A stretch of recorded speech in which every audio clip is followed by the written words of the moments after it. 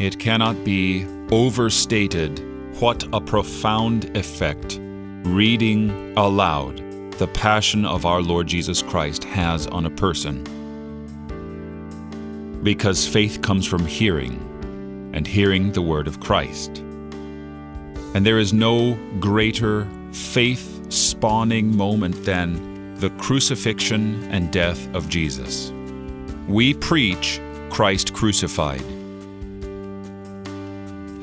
And the crucifixion of Jesus is the pivotal moment upon which all of eternity turns. Before the crucifixion of Jesus, you are sinners in the hands of an angry God. But after the crucifixion of Christ, you are the children of the Most High. God has done away with all your sin in the glorious divine courtroom of heaven on account of Christ, who as your high priest entered, offering a blood sacrifice not from beasts but of his own self. All the world is purged of sin.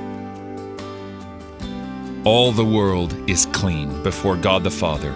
All we have to do is tell them about it. And let Jesus and the crucifixion of Christ work upon their hearts.